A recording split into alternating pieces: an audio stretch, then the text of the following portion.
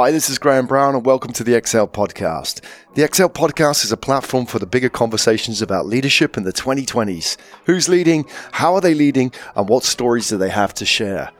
Through the stories of leaders, we'll address the big challenges of our times, from the era of AI to the Asian century to nurturing a new generation of entrepreneurs. If you're enjoying these conversations, subscribe to the podcast at xlpodcast.org. Welcome to the XL Podcast. My name is Graham Brown. This is all about leadership in the 21st century, the exponential era, leadership in the era of artificial intelligence and exponential connectivity, crisis. We find ourselves in one right now. So this podcast series is all about leaders from different areas of business, different areas of the community. I've talked to Tony Fernandez, obviously AirAsia. I've spoken to Sahar Hashimi, founder of Coffee Republic, Rod Drury, founder of Zero. Leaders in very different shapes and stripes, different opinions, different ways of looking at the problem. I'm joined today by who I would consider a leader in his own respect, Atul Temurnikar, who's the co-founder and chairman of the Global Schools Foundation, based here in Singapore. Atul, welcome back. It's great to speak to you. Yes, thank you so much for having me on the show. It's been a while. So I think the last time we met was at the Institute of Directors event in Singapore. So I know you're obviously, we're going to talk about your school legacy, but you're very much active in the business community as well. So this must be a bit of a testing time for you. We're right in the middle. We're recording this right in the middle of the pandemic. As a school, this must be a logistical challenge for you. I imagine just managing thousands of students to return to school, how you're going to do it. I mean, generally that's tough anyway, but doing it in the context of the pandemic. How are things generally? What's going on at the moment? Well, I can say it's been pretty rocky from the word go. It's been very unpredictable. It's also been, I would say, it's almost like a roller coaster. Suddenly a week you are here and the situation changes overnight, and then the country goes into a complete lockdown. So while one can say it was pretty roller coaster in nature, but to some extent it was also we got a lot of feelers coming in at the right time. So one of the things that I realized is schools which had dependency on technology to some extent were able to quickly realign their education models. But I think, unfortunately, schools which did not use technology to a large extent for managing their day-to-day course probably were stuck up and were realizing that suddenly, if the student is not in the school in a face-to-face session, they were getting stuck. So this is not just limited to some schools here in Asia, but also some schools in, I would say, some parts of ASEAN. And we've seen this happening where governor of one of the provinces in Indonesia, their office reached out to us to say that, can we have this virtual classroom, because some of the government schools were not really aimed and equipped with this kind of infrastructure.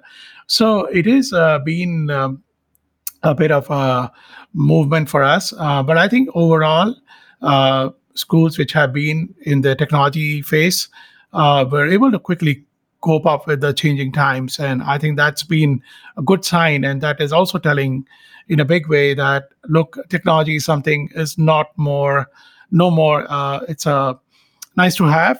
It's a must have now.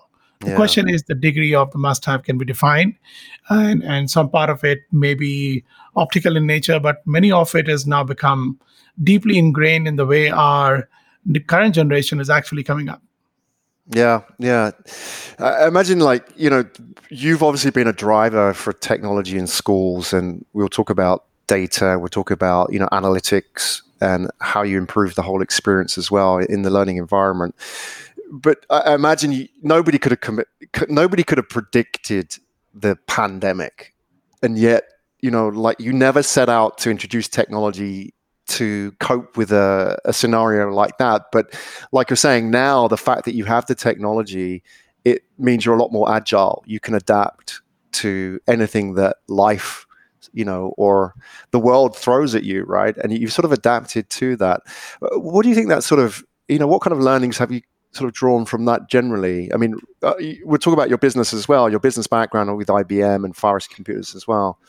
But generally, that whole idea of what Agile really is, now we're seeing it, aren't we? I mean, around me, I work a lot with startups, for example, and a lot of these startups were formulated in peacetime. You know, they had the spreadsheets and the curves that went up in a nice hockey stick fashion. And yet now a lot of these startups are suffering because they may have the projections, but they don't have that agility, that attitude of doing whatever it takes and having the tools available just to get the job done when things start falling apart around them, when things are different, the new normal or whatever we want to call it. Have you sort of like, you know, from your perspective, what kind of things have you seen? What have you learned in these couple of months about business and education generally? So I think coming from technology background, it certainly is helpful to understand how technology can help you build that agility. The important aspect is the ability of leadership to be able to have the sort of systems in place, or to be able to have that willingness or the power to be able to define agility as a prerequisite to a business.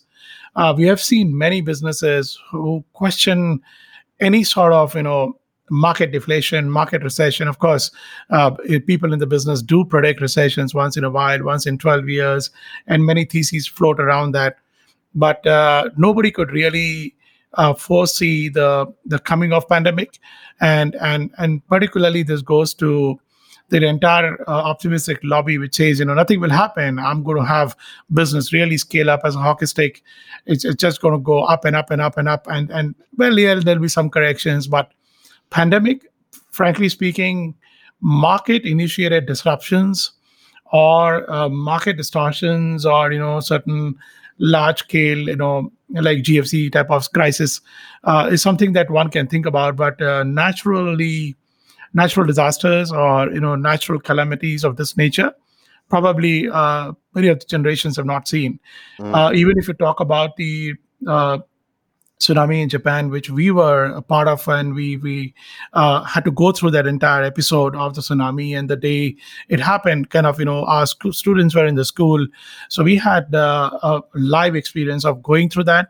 And actually, that really taught a very important lesson to us, and that is never to imagine that natural disasters cannot happen. The prediction of a natural disaster, when many experts used to say that, oh well, that's not going to happen. You can have earthquakes, you can have this, but it will not affect your disaster. It will not affect your businesses. And so we felt that, look, that's something which we should not take very lightly. As a team, tsunami was a wake-up call for us. SARS of 2003 was the initial trigger. But I think tsunami really redefined the way we look at our businesses.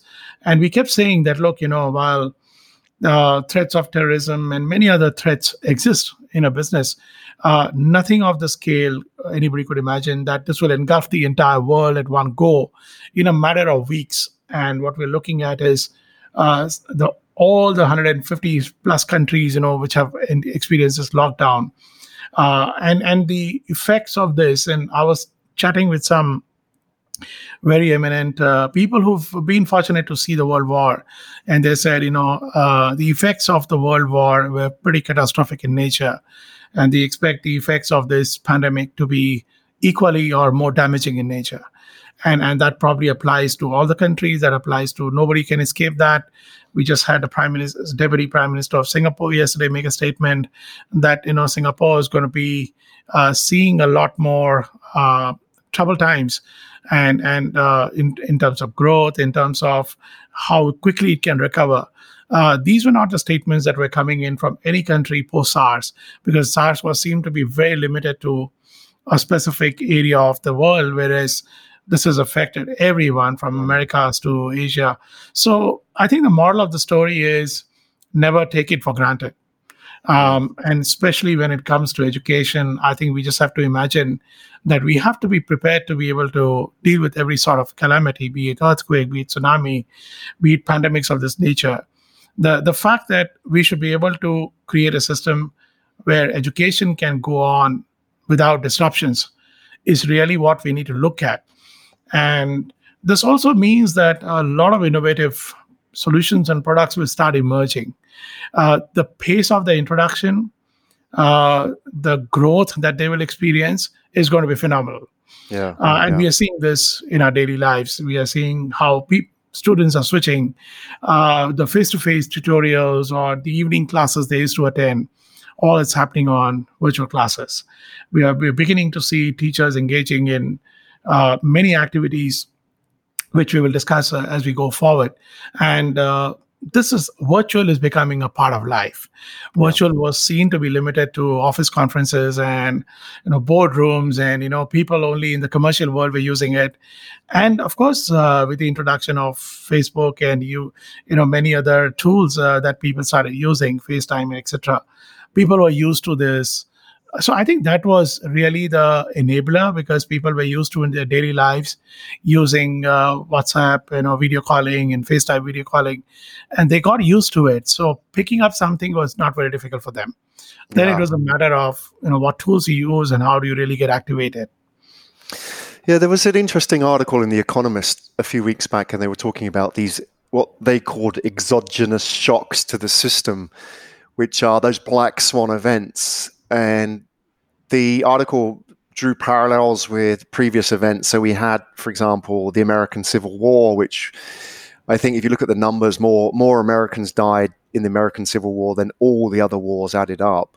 And yet what that did was, whilst there was a catastrophe, the net upside was that it emancipated Black American slaves, because without the Civil War, it never would have happened. And in the same way, for example, you had the First World War, of a massive loss of lives, massive disruption, and yet that then accelerated transformation in the sense that women got the vote in the UK, for example. In 1918, women were for the first time granted the right to vote.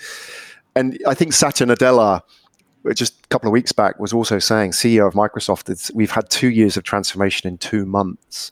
So, when we think about education, some people look at this as a holding pattern. Okay, we're just going to see this out until we're all back to normal. But is there a sense that there are some things that are not going back in the box? Now they're out. That's it, changed forever in education. What do you see? So, in education, I think we will experience something what Satya has said. And if you look at education, basically it's 2 parts to it. The one vertical is about teaching, and the other vertical is about learning. Now, when you look at both the verticals, while there would be innovative, trends or innovative systems that may be used in each of those, I think the biggest effects that we will see would be in the use of technology or the use of these innovative products to accelerate the learning outcomes. And by this, what I mean is, you see, let's take a 6-year-old student who's already access to video calling, access to smartphones, access to desktop computers at home, etc. He or she is already aware of the technology. They know how to get information on Google. They know how to make Zoom calls. And in fact, the other day, there was a young girl, 6-year-old, who was playing on a virtual play being played by one of the organizations in Singapore. And during the rehearsals, I heard her telling some of the older ones, they said, can you get your parents to help you when we will start a play? And she said, oh, I don't need to. I mean, I just know how to start the meeting and set everything up. And somebody asked her, so don't your parents need to help you? And she said, no, I do it every day in the school. So, she happens to be a student of our school. That's another story. But coming back to your point, I think both the verticals will see a massive shift in the way teaching and learning occurs. Teachers have been moving very quickly with times, but I can tell you the pace at which the younger generation today is moving is probably unbelievable. We've never seen children adopt to technology, accept the ways of working with technology in such a massive way that it's going to make a big difference positively to their learning outcomes. And they're going to grow up far more knowledgeable as compared to the generations before, the millennials. They're going to grow up in a far more objective way. They will attend to situations or problems or leadership issues in a much more factual way rather than emotional way. So we're going to see some of these positive traits emerge for this alpha generation. And we will also see that not only that will lead to a further cycle of chain of events, leading to better innovation, leading to better ways of educating people. Whenever we talk about education, there's always the one child in the ruralist area which who doesn't have access to it. But I think mobile has changed that. By and large, I think 8 out of 10 people have a mobile phone, and that is a smartphone. So access to information continues to be there. Children are growing knowledgeable. I think what's really happening is the skills. And I think the education now is getting focused towards the skills rather than retention of knowledge. The rote learning is slowly phasing out, although Asia continues to champion that and continues to have an emphasis on that. But I think beginning to see a change in the attitudes of the people, a change in the attitudes of the institutions, and we will likely have more positive trends emerging out of the education world over, be it Africa, be it Americas, be it Asia, be it Middle East. The generations are going to be extremely well organized, and we will also continue to see the downside of it. And there are many, many downsides that one can talk about, but I think we'll talk about it at some other time. Yeah, it's not necessarily an easy conversation, is it? Because so much is vested in a way of doing things and a way of teaching that worked for us in a way. The previous generations, rote learning was how it happened. I remembered all the kings and queens of England since the 10th century. I probably still remember it. There's a piece of my brain that retains that useless knowledge. And yet now you're talking about that 6-year-old girl straight on the mobile phone can look it up on Google. What's the point of remembering that? And I was thinking, the other day I had a conversation with my son, Atul. He's 14 now, and he goes to Dulwich. And we were talking about university. And, the option was there that he might not go to university. He might not want to go to university. He might want to do something else. For my generation, that just wasn't an option. It was university or nothing. That was the only roadmap. But for him, he said, well, Google says you don't need a degree now. So therefore, maybe I don't need a degree if I want to get into computer programming. That's a tough decision, and that's a tough conversation to have. How do we have those conversations now? I mean, not necessarily kids are driving these conversations, but people are asking questions. And if you start asking questions about university, then, does the whole thing unravel, or do we need to think about the problem differently? So this is not a very unusual conversation. This is a very common conversation for all the families.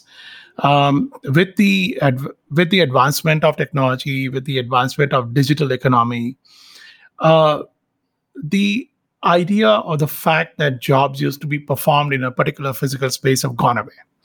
So therefore, you have jobs that are required to be done in a specific space, like manufacturing. You have jobs that are required to be done in a consumer facing, like banks, for example. That also is fading away. And now with this last 2 months of virtual working and working from home, everybody is kind of realized that most of the jobs can still be done over technology and over video conferencing and by simply having conversations. I mean, at some point we saw about roughly a decade or two back, there was this whole business of outsourcing. And politically, every way it got kind of treated or mistreated. But look, outsourcing can happen anyway. It can happen. Jobs can be outsourced from China into US with the advent of technology. So the technology or the digital access to jobs and skills is making it possible for us to perform many of the jobs which were done in a particular physical space. As a result of which, the idea that one doesn't need to go to university is actually enforced by the fact that the child sees an opportunity to do some jobs by getting access to information on the web, getting access to certain tools or certain repositories of information or knowledge bases. And he thinks that this is possible. This is absolutely possible for me to learn this may want to go to the university and do it.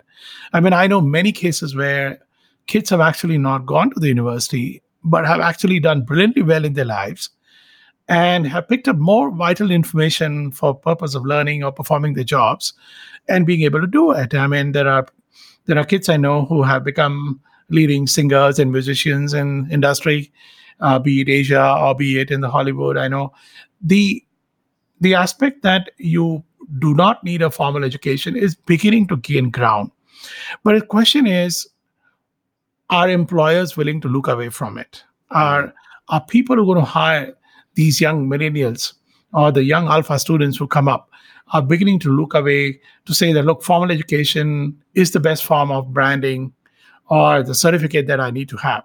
Certainly, it will continue to carry value. Certainly, it will continue to have some sort of endorsement to say that this particular child is able to meet my basic threshold of what I need to hire. When we hire, I think we are beginning to see ourselves, for example, beginning to see a change in the way we look at degrees. We are looking at competencies constantly. We are looking at what is the way the child is communicating. I mean, just 2 weeks back, I was interviewing a bunch of folks for digital marketing, and we realized that the kind of communication the kids were getting into, just 5-year-old, 6-year-old experienced kids, amazing. I mean, the clarity they had, and somebody was talking about that. My the way I look at myself actually happened at the school level and not really at the college level. By the time I went to a college, there were kids who were far brighter and better than who I was, but I was able to articulate better. I was able to connect with the people better. So this is something that we need to ingrain students in the schools to be able to carry themselves confidently, to be able to articulate themselves confidently. And this is really happening, and schools are really the place where this is happening. So I think I would not be surprised where future hirers beginning to look at the way the person carries himself or herself and beginning to see how they are able to use the learnings that they have in order to perform the jobs better. How can they understand my customer better? How can they understand my teammates better? How can they create more innovative solutions on the job? So this is, I think one can go on, and one can see that this is not a matter of choice. It's going to happen. And I would not be surprised and I was talking to somebody from the high learning, and they said, of course, thanks to COVID or not thanks to COVID, they're seeing a huge decline in the enrollments in the university. Some have switched to online. Some are going to very aggressively look at introducing virtual courses to be introduced to students. And I've seen such business models in the past. There used to be a Thomson Reuters owned university called U2 in Singapore here. And it was run by one of my ex-colleagues from IBM, who later went on to head other businesses. And probably they were 15, 20 years back, they were too early. They were offering exactly the same courses on virtual with 20 universities, but still people saw there was no need to do that. But now, universities, every single university has a choice. COVID or no COVID, I think people are beginning to see that I may save time. I may get the same degree and certification. So the ways of learning will change, the ways of educating will change. And we will see probably a few decades by when the percentage of these virtual interactions probably will go far higher compared to face-to-face interactions. And I'm sure universities will come up with their own theses to say that, look, there is no degree of love lost in any communication if it is done by virtual or it is done by face-to-face, which means that the value of face-to-face will probably decline in the years to come or the decades to come. So we're beginning to see some issues as a result of that. And the more digital comes up with some very, very unique problems which our generations have not seen, which even the millennials have not seen. And now the alpha generation is kind of experiencing. And so we feel that there's going to be some alternatives. And of course, people will find cures to many of the downsides that we are beginning to see. Yeah. Yeah, it's a fascinating conversation. This whole idea of schooling and education, and obviously before they were the same, but education, it's evolving, isn't it? And the idea of school and university is evolving as well and changing. And like the idea of work as well. Work is what we do rather than a place we go to. Do you think there'll ever be a time, I don't know if it'll be on your watch or in the future, that school won't be a place? I mean, the physical aspect of school, obviously years and years, there's still a real value in gathering, especially the social aspect of school as a physical place. But the extreme views of the future, do you think that is in our lifetime, that school would be an online concept entirely? I think you brought about a good point about change and the fact that whether transformations like these are possible. Let me talk about change first. Businesses are very used to change. Customers change, so businesses have no choice but to change.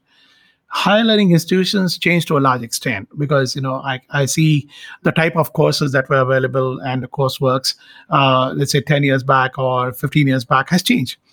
New courses have been introduced, courses on AI, robotics, and many more new type of courses which are aligned to new type of opportunities in the business are coming up. But schools, very strangely, are the most resistant to change. And I don't know whether this is part of the legacy that we carry forward, but the schools continue to teach the same way they taught 6 decades back, or 5 decades back, or 3 decades back, or even for that matter, 2 decades back. And it is part of the reason is to do with psychology of the teachers and the institutions, and collectively also of the parents. Because parents believe that the way they were taught and the way they came up about their childhood, their children should experience the same way. And to some extent, they feel that, no, I think there's a value being diminished by the fact that these new things are being done. But post-COVID, I think parents are going to change their minds. They're going to see that, look, it actually makes a good difference for my child that they are attending classes on virtual, and they are able to be more productive versus, looking at possibilities. I mean, last 2 months, we haven't come across any parents who have been cribbing that, my child has been sitting at home and it's so difficult to have them and manage them. And I'm kind of, spending a little more time to look after the child. And I don't think any single parent has said that. There could be 1 or 2 children where they are people who are special needs kids, but that's fine. That's understandable. But when it comes to acceptance, so there's a psychology at play here. There's a consumer behavior at play. There's also an element of, if children can actually sit outside the school for 2 months and learn it, sooner or later, there could be spaces where these are not spaces part of the schools, but they could be laboratories. They could be, for example, kids could be spending a week sitting inside the NTU or NUS in Singapore, or for that matter, in some sort of space or an institution outside Singapore or outside their comfort homes. So I begin to see that these are possibilities, and spaces where children would spend more time would be deemed to be those where children would be learning better. For example, there's a nice electric mobility lab in NTU, for example, which showcases all sort of things happening in the electric cars. You can see a BMW there, you can see a Chinese car, and the technologies, how they're evolving. And I would like to have children spend, let's say, 3 days a week, at least of each grade, to understand how things are moving. Because when you see those things in a way, in face-to-face, you actually start believing that this can make a big difference. So we've been talking to industry players on webinars, and we've been talking about that the progress of internships, the progress of industry experience actually has been diminishing, but I think this is an opportunity for us. Let's take COVID as a trigger, and let's see how we can get children into your factories, into your businesses, maybe virtually, but at least they can learn about things that they have not seen before. I mean, automobile plant or chemical plant, or things which have been only on the news or the YouTube, but now they can see in person how things happen. So I think this is a great opportunity for all businesses to really pick it up and tie up with institutions of their choice, be it high learning or be it schools. And, we can pick up these kids from eighth grades or sixth grade onwards to 12th grade and really give them these immersion programs so that this adds to their experience, that adds to their virtual understanding. And some of these things will be, I remember my days when I had to do an internship of 3 months as part of my engineering submission. And I had done this in a very remote city in India called Jamshedpur, which is the home to many of the Tata steel plants. And Tata Steel is now one of the largest steel producers in the world. And I had to go there and literally stay in a dorm, in a hostel, and spend about 2 months and then carry a certificate back. But today I can give a preview into a Tata Steel company, or for that matter, a Nat Steel here, or any other steel company in the world, by simply taking kids on a virtual tour and giving that experience in terms of what it means to produce steel, or what it means to produce cement, what it means to produce electronics, what it means to produce an apple. So I'm going to really chase my friends in the industry, be it in Cupertino or in different places, to try and see, hey, can you create these virtual tours so these kids can join in? Maybe you can have thousands of kids at a time, but they can see really things which are, inspiring to them, and be it Tesla or whatever. There are top 10 brands of the world that kids have on their, eyes and ears all the time. So why not create something unique into a peek into their experience? So that's.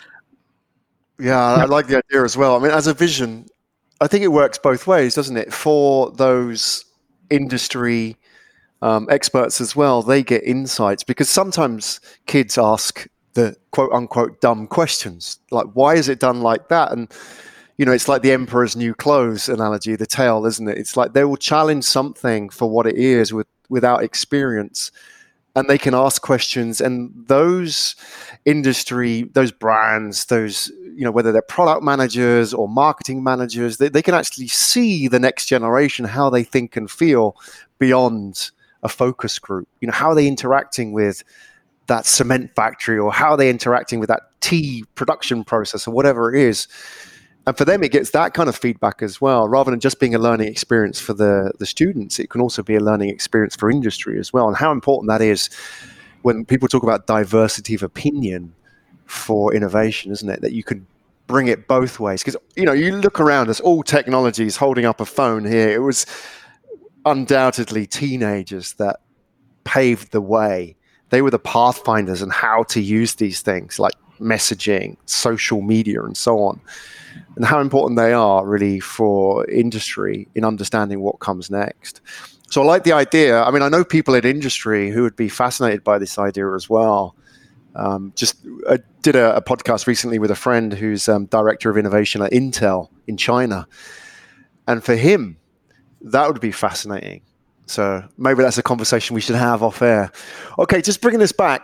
You mentioned something, Atul, which I thought was fascinating, and we talked about this before, is that your traditional education as an engineer. That's as traditional as it gets for an Indian family and a son, right? You studied as an engineer. You came to Singapore, how long? 20 years ago? 30 years ago? Yeah, 30 years ago. 30 years ago with Far East Computers. Are Far East Computers still around? Yes, I think they have merged with one of the corporates. Okay, so you came with a very traditional IT company to Singapore. You were then, you moved to IBM, you became country manager of IBM. I'm fascinated by this moment in your life where you had a conversation with somebody about the idea of leaving IBM and starting your own business. So can you take us back to that time? Because there's so many sort of interesting insights that come out of this idea of, quote unquote, the corporate dropout rather than the Stanford dropout. You saw a problem, you wanted to fix the problem. Who did you have that conversation with? And take us back to that moment. So I actually worked only for two companies in my life. Far East Computers was part of the company in India called HCL, which I was a part of before I came to Singapore. And then the second employer was the IBM. I think if I go back to the days when Singapore had just been reeling out of the GFC crisis after 2008, 2009. And then suddenly there came the Y2K problems, and I was in IBM. Of course, there were a lot of things, interesting things happening. Some of these, I mean, I remember in the IBM days to have seen the wearable goggles, and the wearable goggles had a screen on that, and they had a small microphone. And I know that some of these products now actually have become very standard, defense equipment. And so a lot of exciting work was going on in IBM here. There were a lot of research being done on technology, on alternatives to Ethernet, which was called IBM token rings. And by looking at all those, it appeared to me that Singapore is a great place for research. And while I was at IBM, I did look at options of, given a little bit of lateral attitude that I have, to try and, play my hands into research, because there used to be a lot of research happening in Singapore, and the government was encouraging it to MNCs to kind of bring the research here. And what I realized is, from my own experience, I saw my first device in the hand was a Casio data bank, where you store the numbers. So it's calculator come, maybe 256K of memory. I bought it from Simlim Square here, and I was a very proud carrier of that. And then it migrated to a bigger thing, and then became a Palm Pilot. So in IBM, we were like, making our contacts on Palm Pilot. And then there's some more upgrades came in that.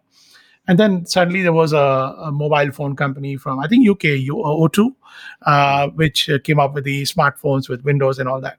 And I realized that, look, the phones technology, while it was emerging, and on one hand you had this contacts, etc., coming together, I said, some point in time these two are going to merge, because you had to literally look up in Palm Pilot, and it was under 3Com or something company, and then you had to look at the number and then dial the number on the mobile phone. So I said, why can't the memory can be upgraded? So obviously markets are also thinking same way. And at some point, you had these O2 phones with lovely Windows interface, etc., emerge. But coming back to your point, I saw Singapore was a great place for taking ideas forward. People always say America is always great to have great ideas, but I think a lot of my friends, just during around Y2K, started migrating to the US and the Europe, thinking that this could be great opportunities for technology. But since I had a good sense of the technical aspects of it, given my past background and understanding the product aspect of it, and the branding aspect of it, I realized that there could be an idea which could be taken forward. So while I was looking for ideas, and then the Y2K happened, and then suddenly there was the GFC effects coming up, and businesses and tech companies started downsizing. So one of the ideas that really came about was the observation of the fact that there were a lot of Asians who were coming here, but probably they didn't have access to an affordable education, because many of the expats who used to come to Singapore were mostly either confined to the schools of the government of the MOE, or they had to kind of study in an international curriculum. Then, of course, they had to go to schools like UWC and the others.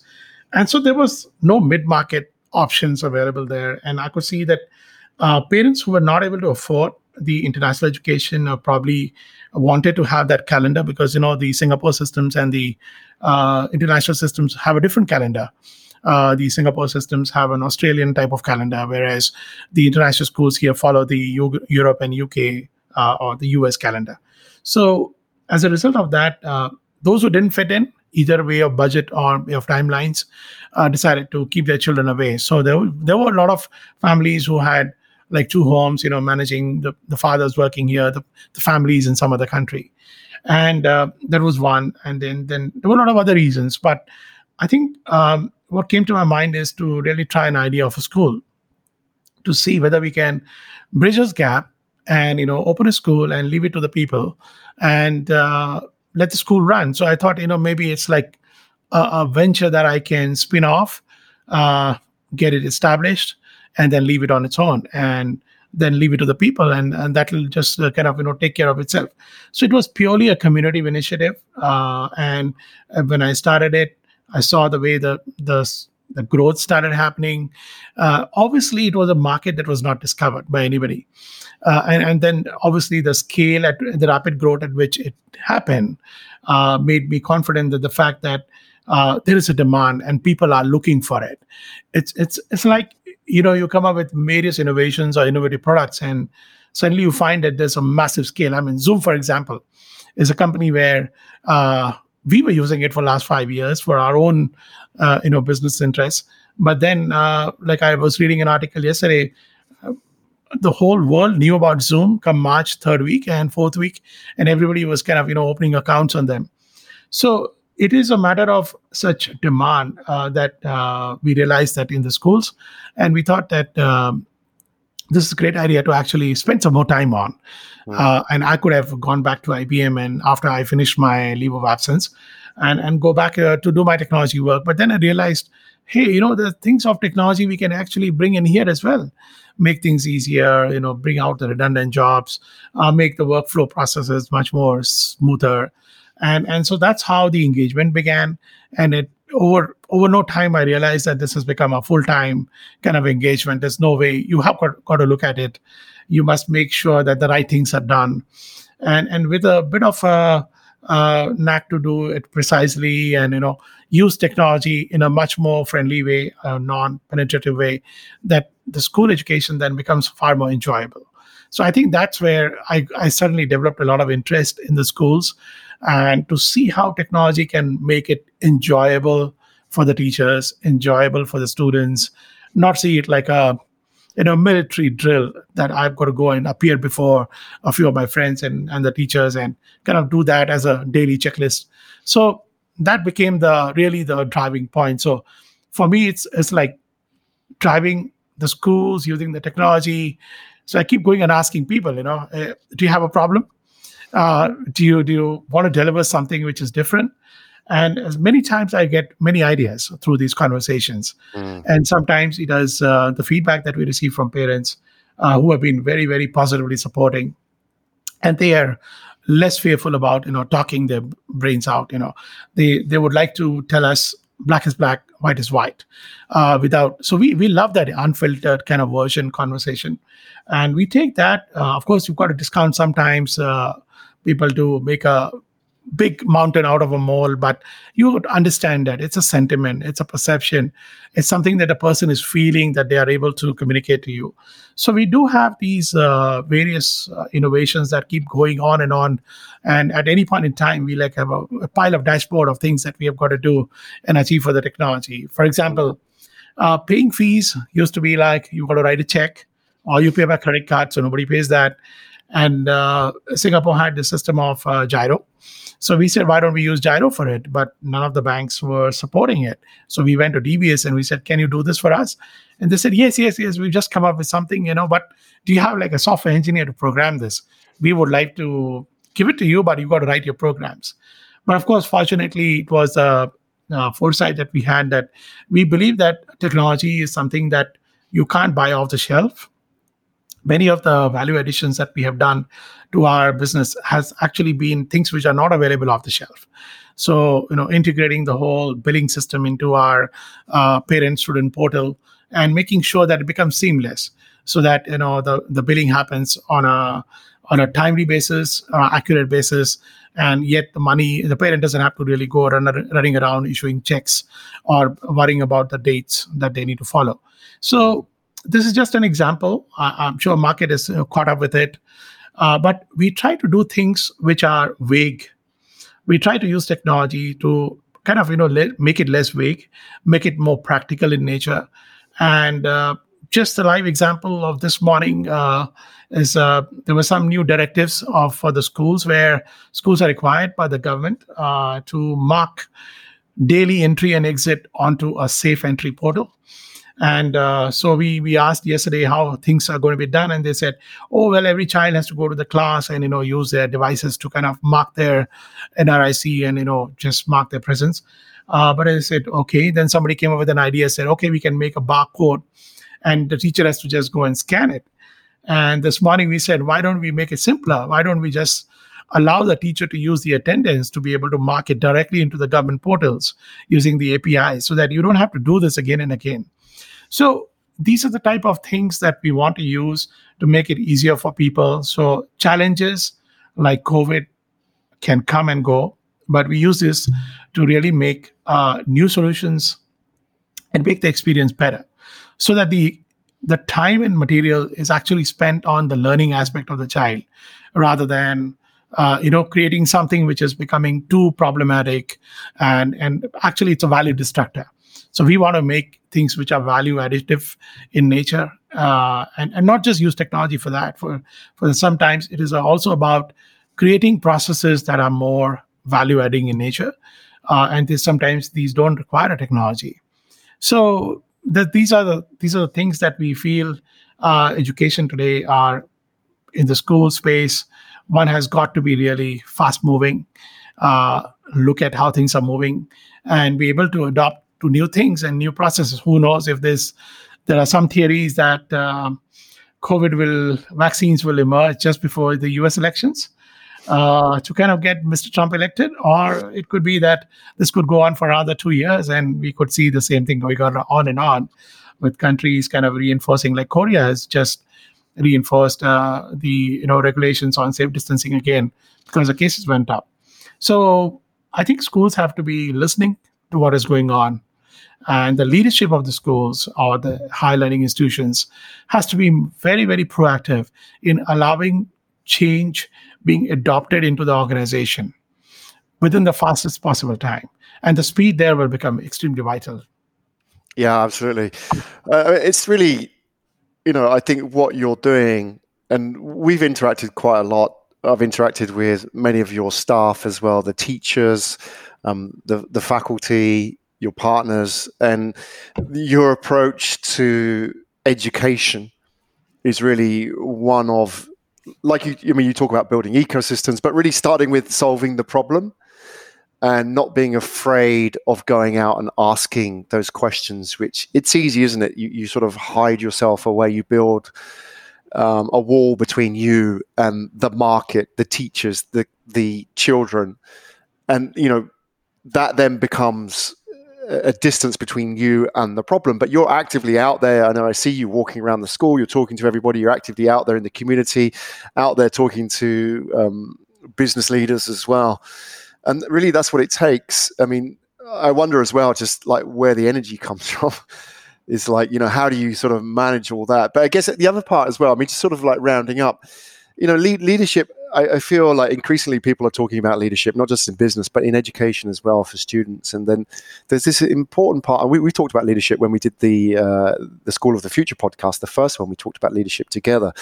But the key part here is that it's not a popularity contest, is it? Like being a leader is sometimes you have to take people where they need to go rather than they want to go, especially now where we need leaders to take us out of habit and take us into that next level that would not happen if we just kind of were left to our own devices. And even if you go back historically, people like JFK took us to the moon when everybody was saying it was a waste of time. And Martin Luther King, who was, I think, the second ranked, or in the top 2 of the most inspirational people in American history.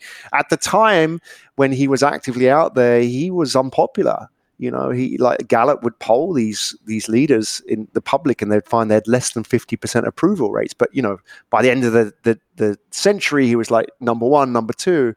So it's not a popularity contest.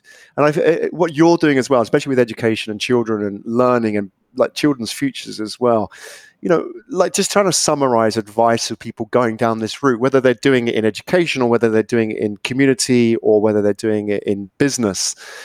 What have you learned as a leader in that whole idea is that not everybody's going to agree with you. Not some people are going to take issue with what you say.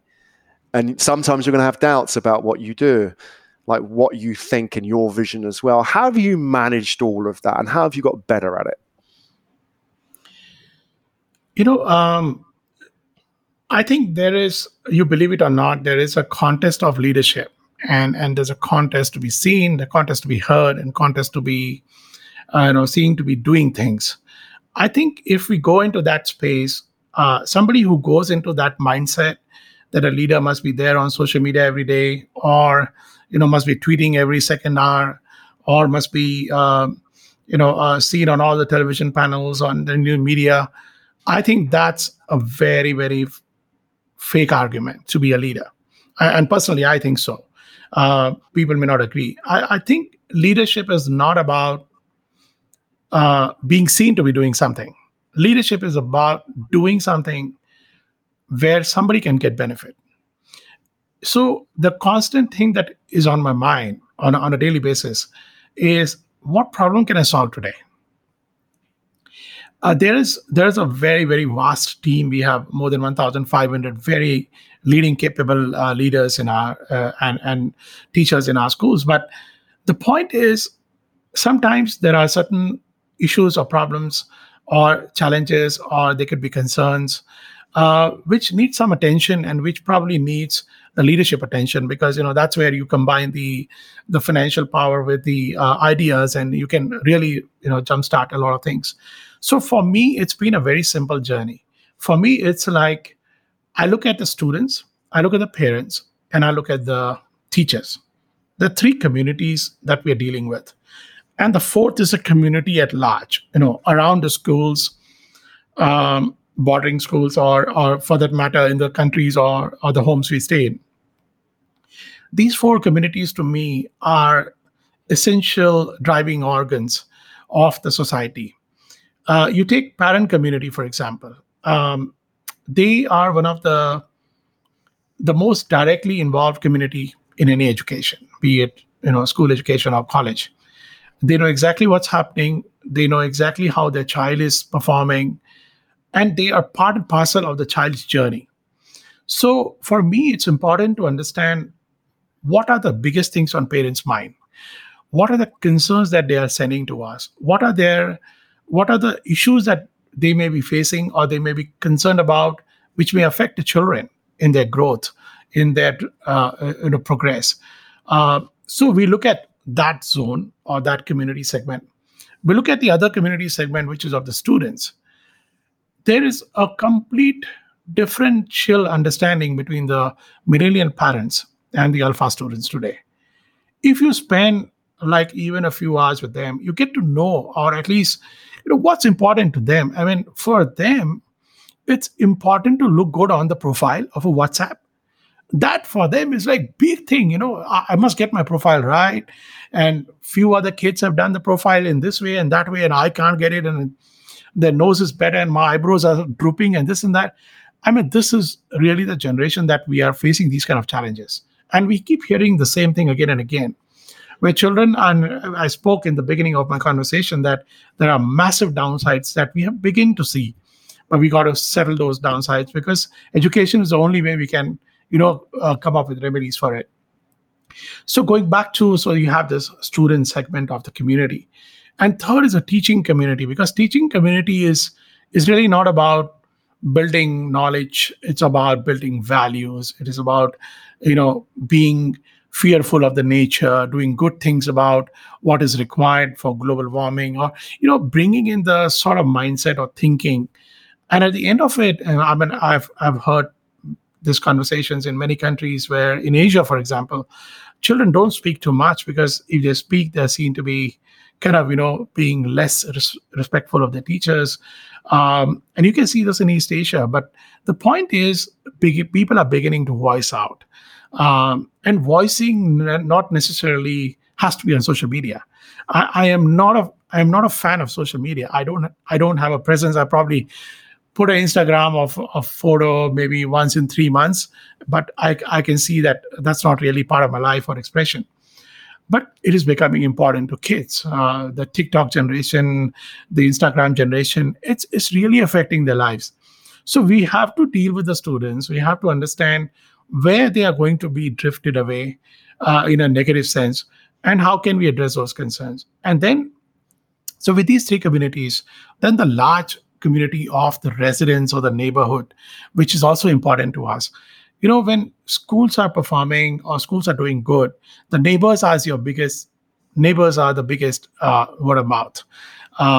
The school legacies are established over decades. We just have a 2-decade presence in some of the countries. But I think our neighborhood speaks a lot. When I go back to locations and I meet neighbors, say, in a Singapore context, in the Mei Chin or the Queenstown area, and they keep talking about very good things about the school. And these are ordinary folks living in ordinary houses around the neighborhood. And once I remember, I had a conversation with a gentleman who was one of the deputy CEOs of one of the ministries here, and he said, "Oh, I keep going to the my mom who stays just across the road, and she talks about your school and your kids very disciplined way." And so compliments like that really mean a lot. So we have to engage with these four communities. So for me, it's been really a daily engagement of how do I listen to these communities? How do I take information from here? What can I do with this? What can I make it easier for these communities? So it's all about making that experiential journey a meaningful journey. Education can be always very stressful for everyone, be whatever generations they are. But we've got to introduce some element of relaxation. We've got to introduce for them to see that, look, this can be done. I don't have to become 100 percentile achiever in all sense. I mean, that's where we brought in the concept of 9 gems, and we said, look, you are good in some area. You got to discover what that area is. Mm-hmm. Like you mentioned about your child, likewise, when I was talking to my son when he was growing up, he was like, "Oh, I don't want to end up doing this. I want to do something different. I want to produce music." But I was the one who was saying, no. Music will not get you money to earn your bread. But our own students have proved this wrong. One of our students is doing very well in the music industries now. So there is a lot of change happening. We have to change along with the generations, with the current generation of parents and students. And we have to see that, look, we will always have a myopia of things, but we got to understand that, look, there is a perspective that exists. We have to go according to that perspective. And I think we just have to take care of these four, communities. And as long as we take care of them and they begin to see something good happening in their lives, even if it's an understanding change I can create in a child who is not necessarily the best performer, but a child who understands that he or she was better performing year on year or compared to 2 years back, or it is better performing in one subject, it is going to be the way forward for the child to be able to look at that as an area of interest and see how he or she can, emerge out of this and discover themselves. Education is now becoming a discovery exercise, and we want people to be discovering themselves. I mean, that's how they will emerge as good global citizens. Love it. I've really enjoyed our conversation, Atul. I think it's positive and inspiring. And, obviously, not afraid of ducking the tough issues as well. And, I know you're talking about social media as well. I mean, next time you log into LinkedIn, please accept my ad request on LinkedIn, because it's been set. I think it's outstanding for about 2 months. So I don't think you're a regular on LinkedIn. But I think, maybe these conversations, you need to have your own podcast as well. I know you've got one for the GIIS School of the Future, which is a great podcast with the teachers, children, and all of your ecosystem as well. But you need to get your story out there more, because I think it touches people in many different aspects as well. I mean, me from the business community, but there are many people who can learn from this as well. It's not just about, education is everything, like you say, it's life. So it affects everybody in many different ways, but the whole message that you're putting out as well, not just about education, but being part of the community, responsive and empathic as well, is so important at these times. Atul, thanks for joining us today. Really appreciate it. Thanks for sharing your insights and your story. Thank you, Graham. Thanks for having me. You've been listening to the XL podcast with me, Graham Brown. To subscribe and discover more conversations, go to www.xlpodcast.org.